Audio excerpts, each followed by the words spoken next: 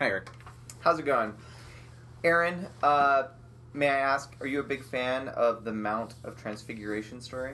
Oh, are you talking about like the scriptural Yes, Mount in the of New Testament. Transfiguration or some kind of New Age? No, I'm talking about Jesus. Okay. No. So fairly New Age. Yeah, you could say that. Hit it. So, Jesus goes up on the mountain with Peter, James, and John, Uh-huh. and crazy stuff happens. Yep. And when they leave, Jesus says, don't tell anyone what you saw until I've been raised from the dead. Ah, that's fantastic. Which is interesting because Jesus spends a lot of his career going around breaking taboos and talking about things you're not supposed to talk about in ways you're not supposed to talk about them. What are some of the taboos that he breaks? Well, a lot of them have to do with who you talk to, like Mhm. talking to Samaritans as if they're human beings, talking about Samaritans as if they're human beings, Yeah. not respecting the priests in the way they feel they deserve to be respected. So a lot of it is cultural and not necessarily topic. But he also broke specific laws as well. Things that people considered laws. Yeah. Although law seems like a strong word for some of the things he intentionally broke. Yeah. Yeah, he did. Okay, so he broke all these norms. But He did. for some reason he said, don't talk about Don't what's talk on about this- this on this until later. until later. Until this thing that I'm telling you about that you don't know what I'm talking about happens. Right. They didn't really understand. You'll know it when it happens. Right. They really didn't understand, or they had Yeah. glimmerings, but they didn't really figure out that he was about to We're so die judgmental about them. and be resurrected. When in yeah, exactly. When in reality, this, he was a fisherman. The other guy was a tax guy. Yeah. They did not have college educations like No. you and I. Yes, indeed. So they were easily flummoxed. All right, so don't talk about these particular things. Okay. Right. Which the reason we're having this conversation today is we were interested in the way people were talking about the recent. Did it happen this month, January 2019? It was this month. Changes to the endowment ordinance. As far as I know, it's only the endowment that was affected. But I have not been to the temple because our temple is closed. Our temple is closed, the Sacramento And temple. who wants to go to Sacramento? Oh, right, exactly. Sacramento temple. That'd be too far. That's too far. I have been there a couple times, but I've proven my loyalty. I don't need to go again. So certain things that happen inside the temple changed.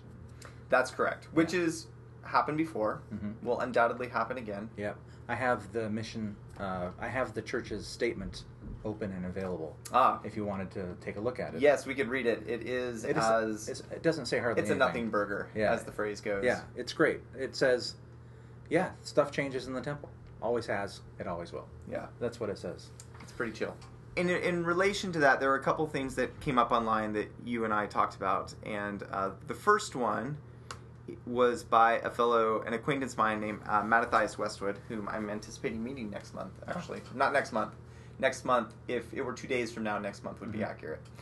And he talked a little bit about the temple, and he has, but very little, because he's one of the people, he feels very strongly about not talking about the temple. He's on the very conservative side of whether or not we should talk about what happens in the temple. Mm-hmm. But he talks about how not talking about the temple is also problematic because it makes it seem weird, and people who might have had an uncomfortable experience don't have anyone to talk to because the people who they can talk to won't talk about it. In order to talk about it, therefore, do you have to go to the temple? But it's the temple that's giving you trouble. So there's a lot of angst built up around this culture of quiet. Yeah.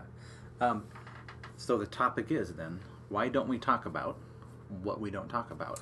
Exactly. No, more specific. It goes one level deeper.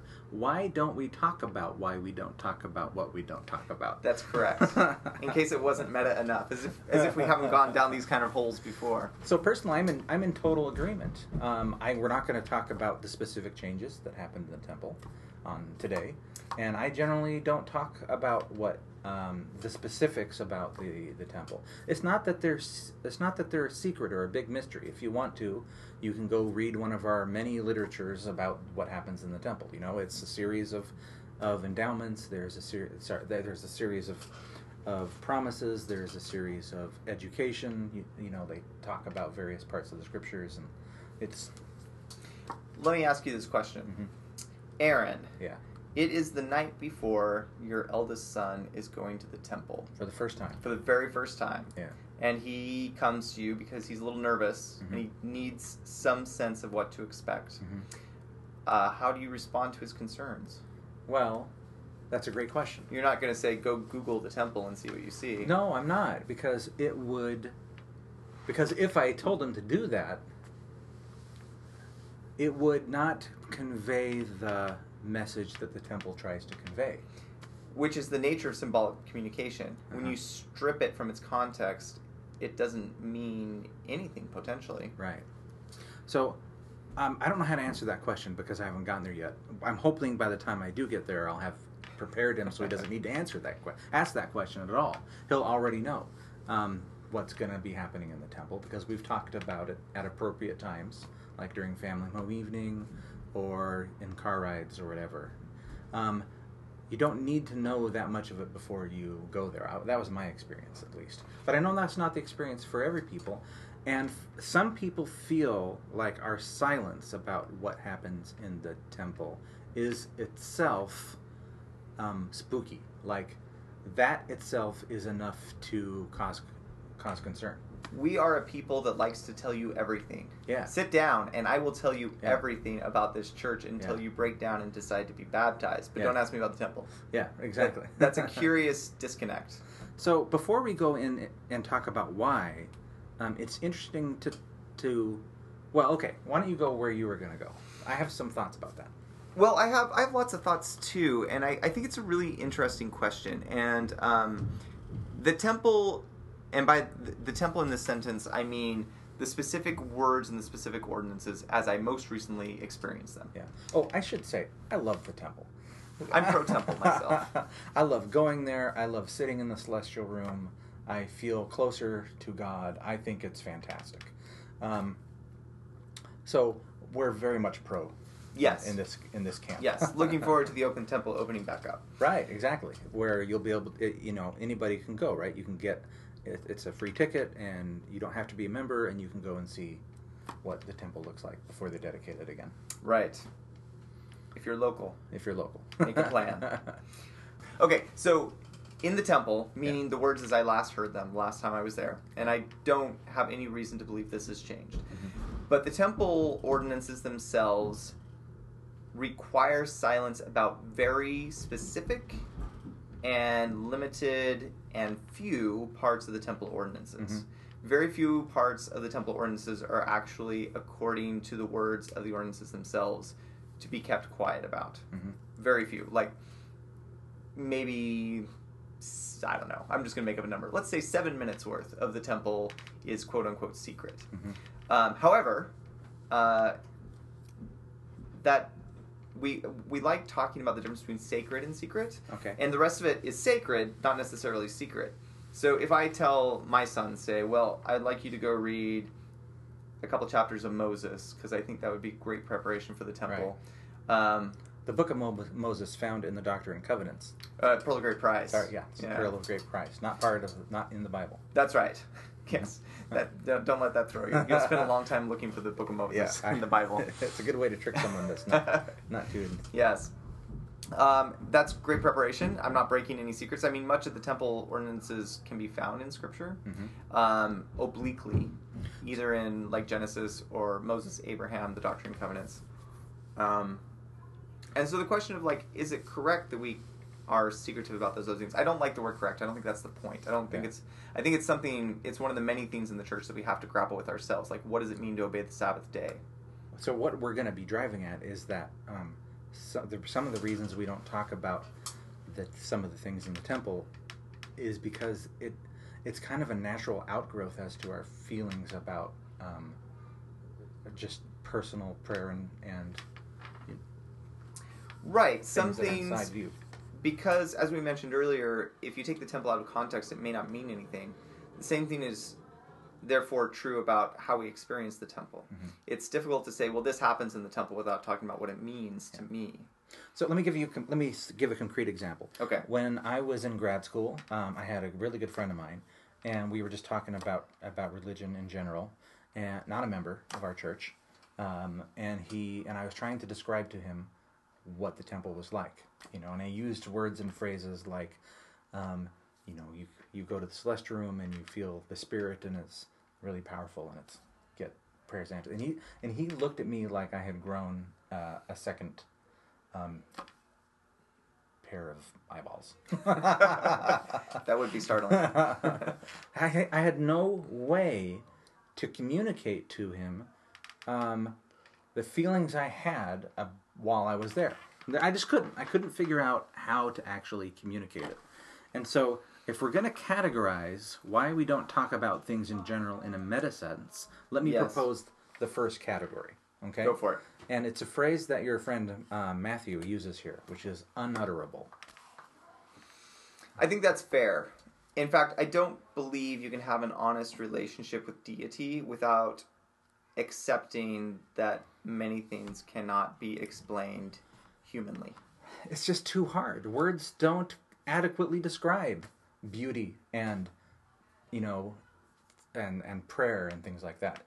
It's really hard. This is why most of the romantic poets died young. Exactly. They tried. So, that's what I would say is one of the categories, is unutterable. Yes. There are a few scriptures that describe unutterable occurrences. Certainly. Quite a few, in fact. Like when Christ visited the Americas in the Book of Mormon. That's right. They describe their experience as unutterable. Speaking of Moses in the Book of Moses, he talks about things not being... He can't talk about it. There's no way. He can't figure it out. Yes. Okay. That's the feelings about the temple. Right. But not the words. Words, I could quote for you from verbatim most of the temples, a lot of the temple ceremony right now if I wanted to. Why don't I? Because I think there is a difference between... Well, let me take a step backwards. Mm-hmm. One of the great things about literature is allusion. Allusion, allusion with an A, in which by referencing something that we share in common, I can fill you up with a lot of the ideas or emotions or such that you might not already be feeling. So if I say, as an example, well, I'm blanking here. You're having a hard time coming with a way to allude to what allusion means. Right, yeah. I'm really bad at coming up with examples on the spot, which is shameful. Well, let me give you an example. When I was just out of high school, Batman Forever came out, which I can't recommend as a great movie, but it was so much fun to watch when I was a teenager. I came out of that movie, I was hyped up, we went to a grocery store, me and my friends, and the wind was blowing a grocery cart across the parking lot, and it was going to bang into somebody's car. And heroically, I had this huge rush of adrenaline, and I went and I saved that car from that shopping cart. And I was filled with this really powerful emotion, this heroic emotion. Which is part of the reason I've never watched that movie again, because I just don't think it will... it's not coming back. I just need to leave that feeling as it was. But if I make a reference to a superhero and the sort of emotions that superheroes bring, then you're going to have an emotion. That automatically, because you know what it means. If I'm talking about what it means to be Superman, you'll have a different experience than if I mention Batman. As Latter-day Saints, in making art for each other, we have a lot of shared cultural touch points in the scriptures or in church history, etc. And in the temple, we have some of those powerful allusions we could make. In fact, they may be too powerful for normal use. I once dropped a line from the temple at a roommate. I couldn't figure out what the line was from at first. It was an appropriate line at the moment, and it was funny in context of the moment, and I dropped it, and then I remembered where it was from, and then I felt bad. Even though my roommate thought it was funny, I didn't feel it was funny, because it was a good line, and it fit really nicely in our conversation, but it was... The power that comes with that illusion was not appropriate to a dumb joke about what I was doing that weekend. This has happened with my group of friends online when we're in online chats, right? I remember particularly someone dropped one of these lines, and then someone else laughed, and then dropped another one. And another one of my friends said, "Pump the brakes." Yeah. That's always stuck with me. Pump the brakes, guys. Because I think illusion is powerful, and it's what binds us together. It's why everyone in our generation would sit around college dorms quoting The Simpsons. and I would feel left out because my parents didn't let me watch The Simpsons. But it's something we share. Instantly, we have a shared experience because we have all these memories attached to whatever it is. And because of that, on the one hand, it could really bring us together, and I think it's appropriate. And we have seen paraphrased lines from the temple in, for instance, conference talks. But the power that comes from a direct quotation is rarely appropriate. I won't say never, because I am not one of these people, such as I believe yourself, who is absolutely, well, I don't know, absolutely is a strong word, but like opposed to quoting the temple. Like, I'm not absolutely opposed to that, but I think it needs to be done in wisdom and with care. No, I could buy that. I'm fairly opposed to it, but I could see it being appropriate in the right context. I'm not convinced that context is over the podium. I'm not but you know what? Let the Spirit guide. Sometimes things happen. We're big in agency. Yeah. In this church, like, I really believe that that's the sort of decision people can make for themselves as long as they're wise. This topic has to make no sense to somebody who's not a member of the church. I would imagine. Right. So we're saying that there are these lines and phrases from the temple ordinance ceremony that we just don't repeat because we don't repeat them. It feels like a bit of a tautology. Yes, and sometimes I think it is a bit nearing unto pointlessness. The point pre the temple conversation, this came up in a podcast when you, in order to make a point, had to hint that you were about to be released from a calling. Yeah, that's right. Okay. That's how this came up, which in the culture of the Church of Jesus Christ of Latter-day Saints, if you have been released from a calling by your priesthood leader, but it has not yet been announced to the congregation, it is essentially verboten, thank you. Verboten for you to mention that. And the same thing if you've received a call but have not yet been sustained by the congregation, you just don't talk about it. And why? That's not the sacred. That's not ineffable. So let's add another category to our list. All right. Okay. And I think we could call it bureaucratic. Sounds good. Okay. So specifically, when I think it leads to this particular part just leads to rampant speculation, and it kind of detracts from what else is going on in the church. Oh, the bishop is getting released. Who's going to be the new bishop? Although it gets a lot of people in seats who might not be coming otherwise. That's true. But but it does. That's a good point. But it does kind of spawn a bunch of gossip. Oh, they're not good enough to be in that calling. And then that person's walking by, and they're like, oh. I think this one, it seems pretty straightforward. It's mainly so that people don't speculate and they don't waste time speculating, right? As if that will stop people. Yeah, exactly. But it's to try to put a bit of a control on it. So you see a social good, even though there's no the spiritual element we're not talking about a sin here. We're just talking about something that's good for the community. Yeah. And I doubt it would be in the handbook anymore either. The handbook here being how to run the church. I don't remember it. Yeah. But I no longer have access to it. This feels more like a tradition. Yes. And I'm not really opposed to it, but it is, when you really stop to think about it, the more you think about it, the less it seems like an absolute truth. Yeah. Yeah. Right. Okay. That's a good one. Okay. There you go. There's one thing that we don't talk about just because there's a few social good reasons not to, but it's not that important. Yes. What are some other categories? So I made a list of categories here, and you've added it to them. Me. And so we've talked about unutterable and unexplainables. These feelings that you have that you can't describe. I'm less comfortable with the word unexplainable because that also seems to suggest what things you don't understand but might like to understand. Mm-hmm. Sometimes what we don't understand should be talked about. Yeah. And even if you don't find... So I know what you meant by unexplainable, but I think... I'd say leave it at unutterable because I think unexplainable has different connotations. Fair enough. Unutterable, right? There are things that are sacred, and this is what we've talked about earlier. Lines in the temple that we don't use outside of the temple. Right. So sacred, let's talk, what does the word sacred mean? Well, I used to have this memorized. What does the Latin mean? I can. Yeah, go for it. You're probably right. Oh, you already looked it up? It means... Yeah, I just don't want to say it wrong. To set apart. Set apart. Okay, yeah, good. Consecrate. Like consecrate, exactly. Mm. It means something that is not part of everything else, right? And in this particular case, it's just this religious part of it. So these are lines that we reserve for the temple because it's good to reserve some things for the house of the Lord, right? Right. So I would like to define sacred for purposes of this conversation. See how you feel about this. Okay.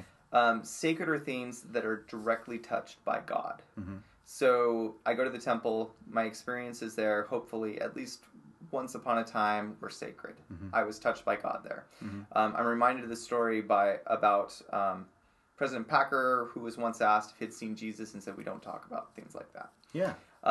Which makes sense to me. Mm-hmm. It would not be whether he had or hadn't is really none of my business, because that's an experience he had of either being touched by God or touched by God in a way I can't understand, or not, whatever. It doesn't matter. The point is, it's not my experience. Yeah. And the only appropriate time to share an experience like that with someone is when God is touching you and telling you to do it, mm-hmm. and that they are being touched by God. And I think the sacred means that something has been directly touched by God, and therefore it's not yours to share unless you have God's permission.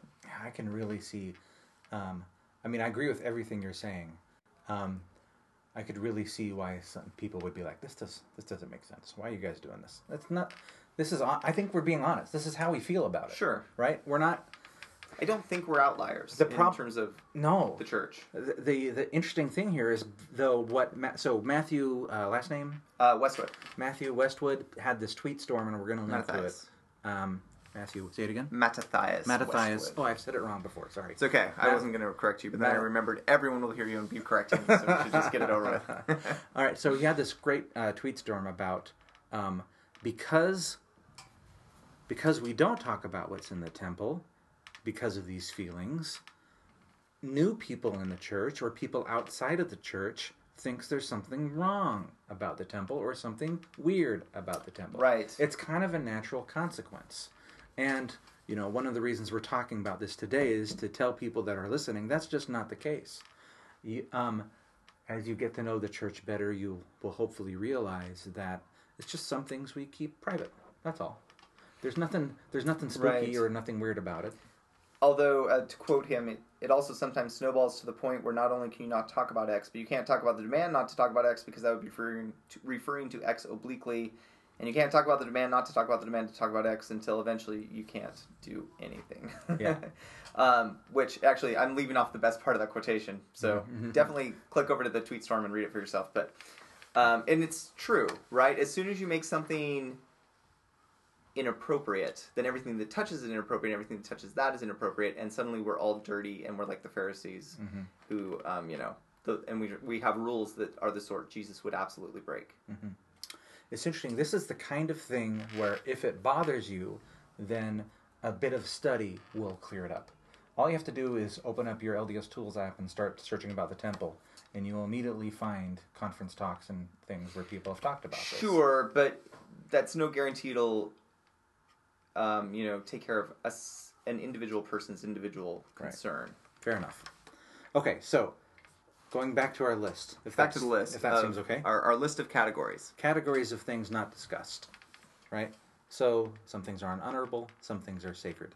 Some things are just uncomfortable, right? You just don't talk about them in polite company. So you asked a question on Twitter. And it was great. What was your question? My question was essentially, I mentioned the two examples we've already talked about, callings and temples, mm-hmm. and said, what are some other things in the church we don't talk about? And most of the answers, I would say, fall into this uncomfortable category that mm-hmm. you mentioned. I'll just read through them real quick. Or should I? I think I will. So these are from a number of different people. We'll also include a link to my original question so people can read these responses if they want. You can see who said what. We have positive examples of people leaving the church: sexual development, abuse, emotional needs of men, non-Christian belief systems, specific spiritual goals after marriage, any negative impacts of church culture, practice, or leadership, processing rather than just trying to replace negative emotion, conflict between teachings and experiences, that it's okay to have sinned, repenting is not a shameful thing, sexuality, the day-to-day realities of mental health, virtually any ongoing negative life experience that you can't see any meaning in. General authorities are just people. Grief and pain, especially if related to infertility or miscarriage. Doubting, feeling lonely or left out, especially in church. And married life after the honeymoon. So that's a lot. It's a lot. And some of these are true anywhere. Sure. Some of these are could be American culture or just most human society culture. In fact, I would say most of these are not specific to the church. I think if we broke it down and voted, I agree with you. Most of them we would consider not specifically LDS centric, although certainly have a distinct LDS spin. So you got to break it down. Where don't we talk about these things? Some things we don't talk about over the pulpit. Mm-hmm. Some things we don't talk about in Sunday school, right? Some things we don't even really talk about in family home evening, right? And some things we don't talk to anybody and about. Some of those things we should talk about. But it depends on the level. It depends on a lot of things to which we're not always privy. Like, to take abuse, for example. I know a number of wards and stakes. Our stake is one of them, where the church brought in extremely competent people to talk about abuse in a very explicit and direct way. And some people were very uncomfortable with this, naturally.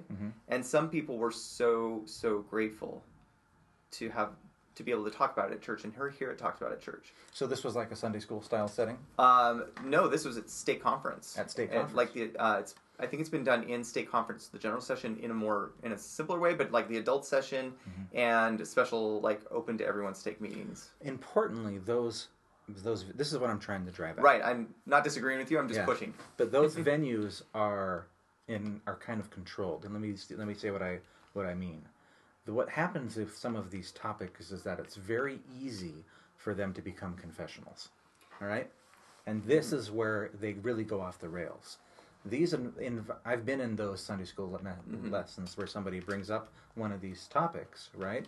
And then immediately someone else says, "Oh yeah, I know what this happened to such and such person," right? And then all of a sudden you're in just this terrible place. It takes a lot of skill as the leader of the conversation. Right. It takes focus. It takes one person holding a mic sometimes and not letting anybody else talk, right? Because when it becomes time to talk about things in your own life, that's when you got to do it with counseling. And as I mentioned last week's episode, the church will actually pay for counseling. So right, if you don't know that, if you feel like you need counseling in your life, your ward should help you with that. And you don't feel like your bishop is the right person to talk to about this, and oftentimes they're not, because they're not a professional. What do they know? They're not professional counselors. Yeah, I've never had a bishop who was a professional therapist. Right. Not one. We have lists of people to talk to, all kinds of fields, and it'll get paid for. Yeah, bishops are instructed to help you with this. I don't know the exact way in which this is handled, and I'm sure it varies from area to area, but essentially this is a true fact. The church wants you to get what you need in terms of counseling and therapy, etc. Are there any more on that list you want to go into? Well, a lot of these, I think you're right, a lot of these are closely tied to confession. I remember as a missionary, I don't know if this is true in the new, actually, I think, are you enough younger than me that you did Come Follow Me as a missionary? No, okay. I don't know, so I'm not sure if this is true of Come Follow Me, but in the previous instructions to missionaries, we were instructed to never, under any circumstances, talk about sins we had committed. And in general, I think that's a good policy. I think there are a lot of reasons why that's risky. But it's also problematic, because then if everybody follows this policy, then everyone around me appears to be perfect.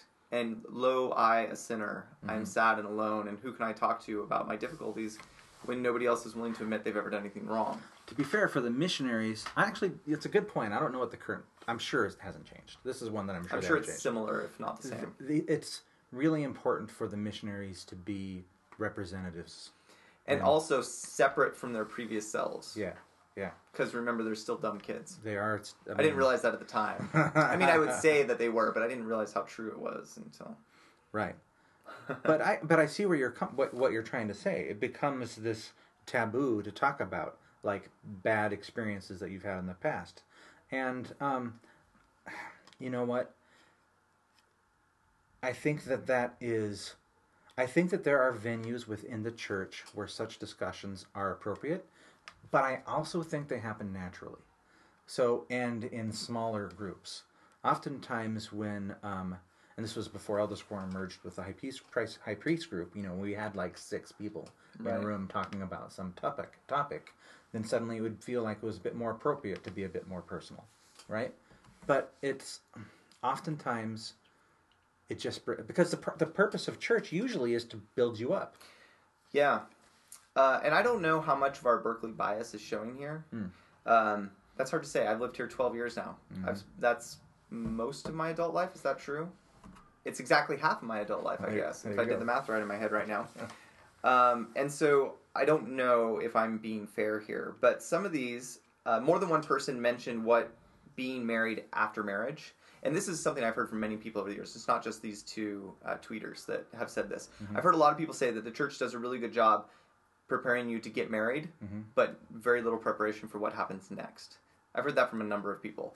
And if people feel that that's something we're not allowed to talk about, then that's a problem, because we should absolutely be talking about that. And I worried, is it true that some wards, like, it's taboo to talk about, I don't know how to be married as opposed to get married? Like, that worries me that might be true in some areas. I don't know. I mean, obviously it must be true. People feel that way, yeah. Right? And that's real. Yeah, I don't know how to respond. I mean, certainly when I look back at myself and other people I know, it's definitely you got to work on things, right? I'm sure I'm sounding like an idiot right now. Work on things, Aaron. Yeah. So, yeah, I don't know how to respond. But that's okay. The point of this topic isn't to have answers to everything. Well, and that's exactly right. And there's the joke in the church about Sunday school answers, right? Like, every question that a Sunday school teacher asks can be answered with, say your prayers, read your scriptures, pay your tithing. Go to church. And if that's the level of conversation we're having at church, then I don't know that we're building up people, except for those who need to hear that specific and very... To be fair, I don't think that's the level we're having. No, I don't think so. Not in our ward, certainly. Yeah. And I hope not in most wards. The church is trying hard to make the quality of teaching higher than that.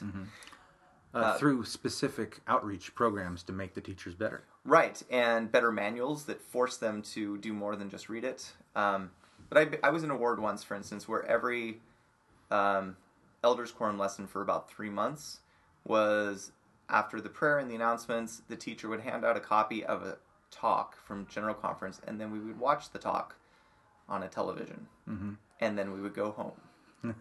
And that doesn't give me a lot of opportunities to reach out to my brethren in the quorum. Whereas here in the Berkeley, here in our ward and in other wards, like back home, there's the high priest group would have just amazing discussions.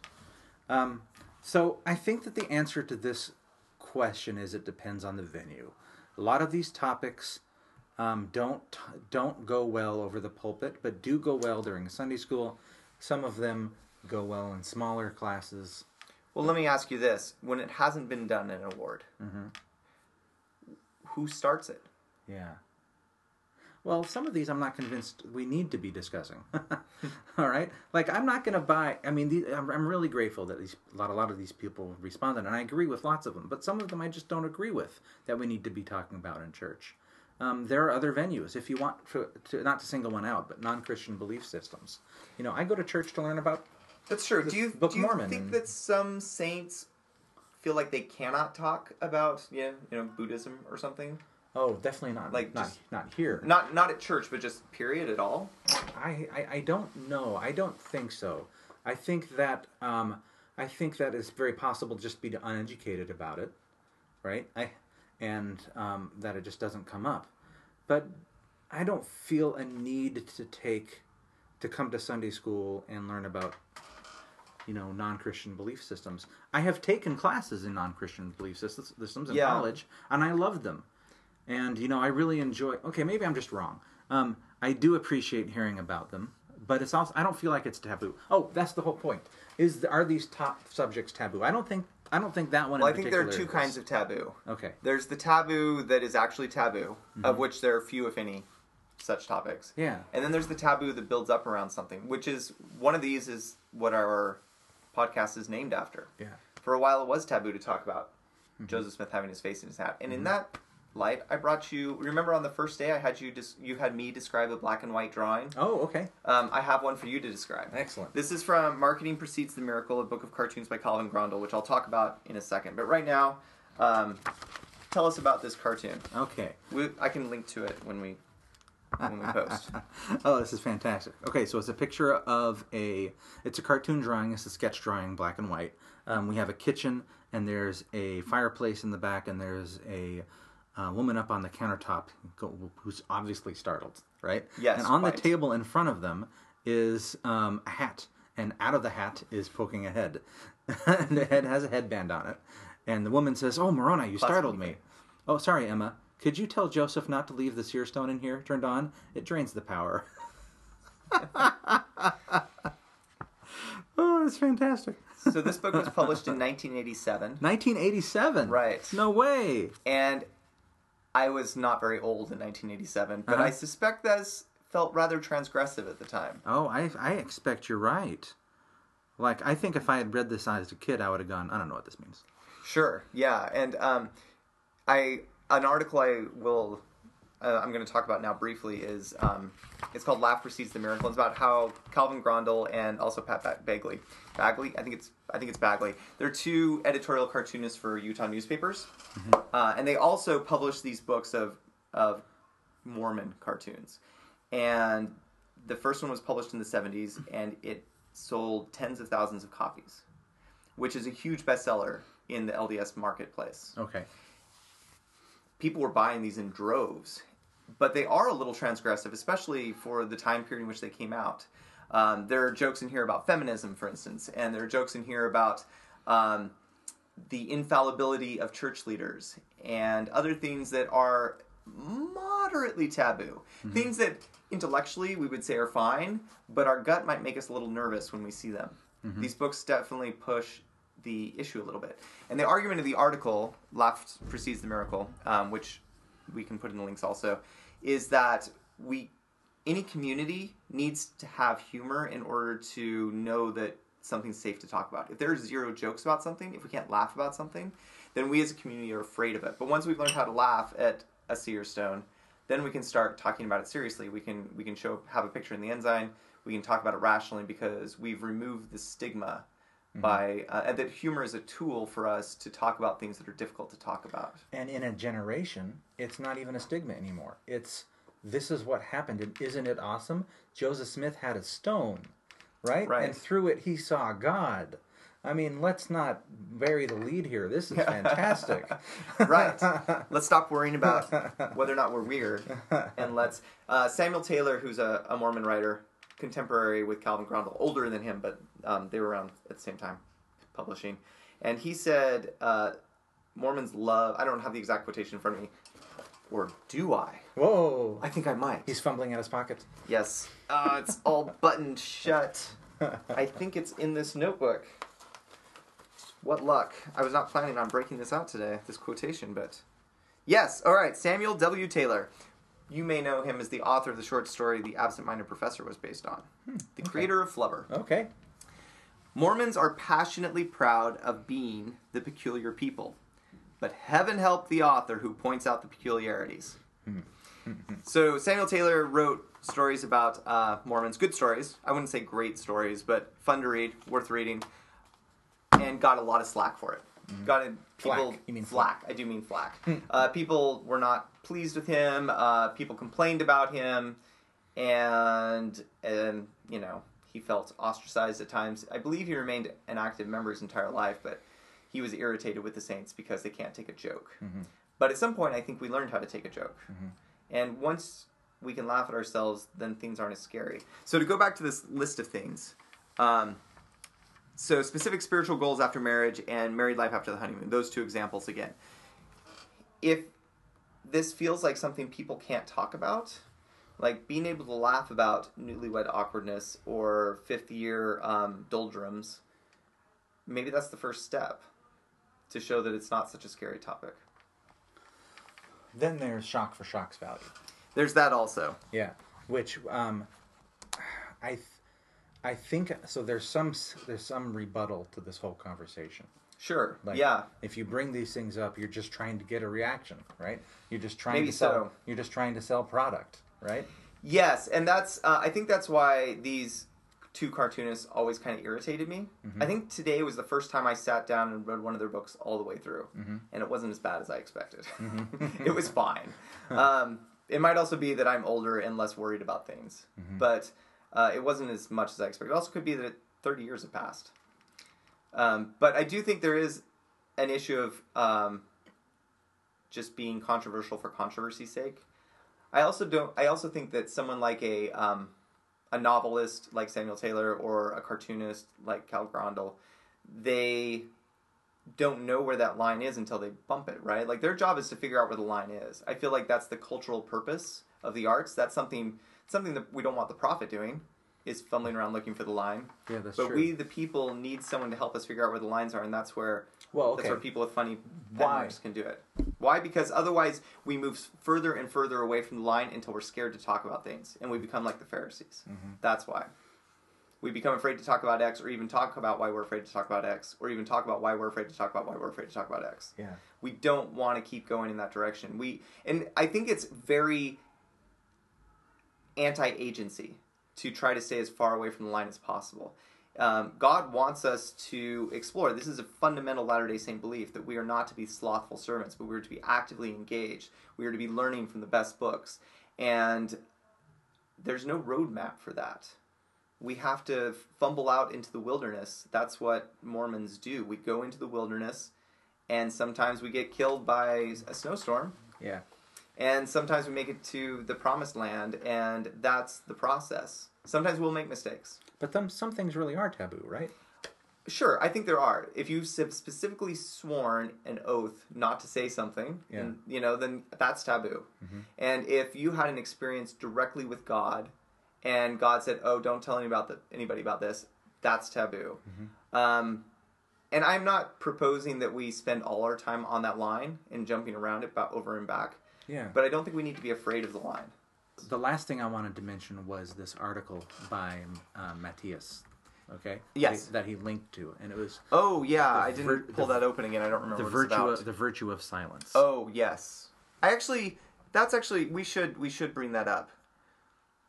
Because I do think there's something to that. Like, I've been talking about the virtue of talking, which I believe in. I think it's possible to believe in the virtue of talking and looking for the line, and at the same time believe in the virtue of silence. Because, as Joseph Smith said, we're in the business of proving contraries. So this is what I wanted to talk about with the virtue of silence. I have found very recently the desire, because of this podcast, to turn off my headset. Your other podcast. My other podcast. Oh. Okay? Because I'm finding that as we discuss interesting topics in the church, that I need time to prepare. And the way that I can prepare is by not listening to anything and just thinking about stuff. So, this is what I think is the virtue of silence. So I know that he's not. It's describing like the virtues of not talking about specific topics, but for me, I have found, especially recently, that it's really refreshing to not listen to anything. Especially because over the last 4 or 5 years, I've spent nearly every waking moment, if I'm not conversing with somebody or watching a TV show or reading a paper, I've got my earphones in and I'm just listening to stuff. And I love podcasts. I think they're fantastic. Audiobooks. But I have found it virtuous to shut it off and just think. We live in a very noisy world. We do. Yes, and I would like to also endorse silence. Even though I have just promoted talking a lot and looking for the line, which I do believe in, I also agree 100% about silence. And I think that's part of the reason the temple is sacred. It's not just the words. There's much silence in the temple. That's one of my favorite parts about it, is how quiet it is. I'm afraid, though, that they're going to fix the tinkling chandelier when they repair the insides of the Oakland Temple. It's a sacred sound to me. Joseph Smith said that by proving contraries, truth is made manifest. And I think talking and silence are two contraries that we both need to engage in.